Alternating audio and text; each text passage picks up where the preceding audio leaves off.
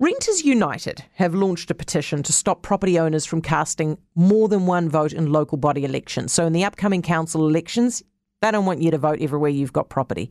Anyone who owns multiple properties, as you know, can currently register to vote in each city or district where they pay rates. And in 2016, one landlord took advantage of this to vote in 7 different local elections. Geordie Rogers is the president of Renter United, is with us now. Hi, Geordie. Tēnā koe, Heather. Thanks for having me on. Thank you for joining us. Why shouldn't landlords be able to vote wherever they own property? Well, we know that a fundamental part of democracy really is that everyone has an equal opportunity to participate.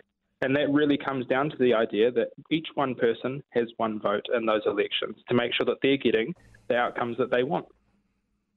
Yeah, and everybody does. So what's the problem?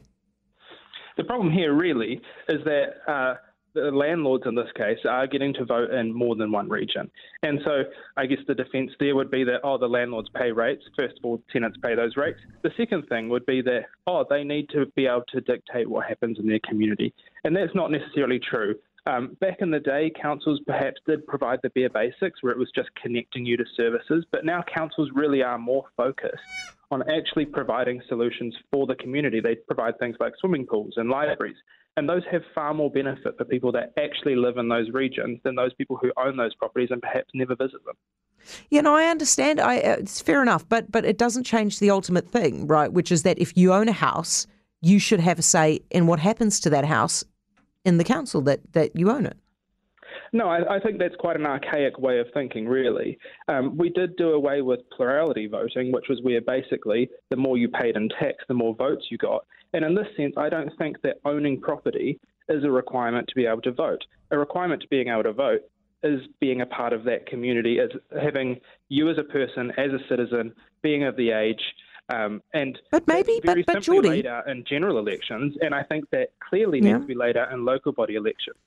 But Geordie, what makes you think that somebody isn't a part of that community? I mean, so let's just take an example of somebody who owns a property in Wellington and then a property in Wanaka. They might spend 6 months in Wellington, 6 months in Wanaka. Why shouldn't they vote in both? They're part of both those communities.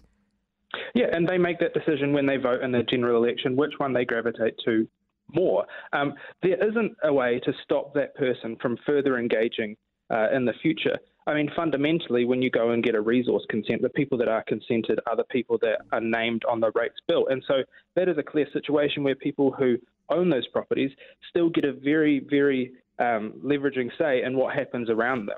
But Geordie, I just don't understand why you're trying to take a vote away from somebody. And if you think about it, you're thinking about it across the entire country, right? Split it up, because it's not a national vote.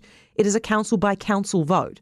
So you're not getting multiple votes in a council. You are getting one vote in the council that you are a part of the community of. So if I, for example, own a place in Coromandel, which I do, and I'm affected by the decisions that happen around my beach house in Coromandel, why should I not be able to vote there and also vote in the place that I reside most of the time, where I'm also affected? Why not? You tell me why not. If you're going to take my vote away from me, why? Mm-hmm. Fundamentally, this is about ensuring that everyone has access to a fair representative democracy. Everybody does, Geordie. Everybody does. And in this case, when you are talking about being a member of both communities, you do get that say in both communities. But ultimately, the vote, in this case as well, I would like to highlight that it does extend to people that aren't, it extends to organisations that aren't even a person. So there are people that get to vote on behalf of an organisation, which is a further vote that skews... Who are you? What are you talking about? So if you're paying rates in this instance, whether you're a golf course or a business, you also get to nominate someone to be a vote in that area. Fair enough, mate, because you've got property there. I just don't understand why you're trying to take a vote off someone. It just makes no sense. Who does this benefit? Taking the votes off people. This benefits everyone that is a part of that community and that chooses to be represented in that community. But it doesn't. It doesn't. You're not benefiting people who are part of that community. What harm? Okay, let's use my example, okay? So what harm is it to the Coromandel community that I vote in that community? Okay, the fundamental harm is that you are using a position of wealth that not every single person has Oh, access here we to go. So this in is order to your be able to vote problem. in more than one Your place. problem is that what you consider to be wealthy people are overrepresented then, or just represented at all, when you want to shift the balance to what you consider the opposite. Because you wanted to say that I'm saying it's wealthy people. It's what it Didn't sounds say like. wealthy people. I said if you had wealth, and wealth is a form of investment in a property in this example. And what I'm saying is that the fundamental right to vote should not stem from how much wealth you have. I'm not saying whether it's... But it's not. It's stemming, Geordie, it's stemming from the fact that you're part of that community. It's not. Even if it's just for 2 months a year. It clearly states in the law that it is whether you own that property. Because if I, as a renter, perhaps rented 2 places and I am part of 2 communities, that same thing is not extended to me. It is only if I own that property. Well, don't you think, Geordie, but don't you think, why are you taking stuff away from people? Why don't you argue for, if you are a renter in 2 places, that you get the franchise in 2 places, rather than trying to take the vote away from people who have, you're being negative rather than being positive. It makes no sense. I think what we're actually doing is looking for the simplest solution here, because I guess in your situation, that would be an extremely bureaucratic way to dictate who gets to vote where.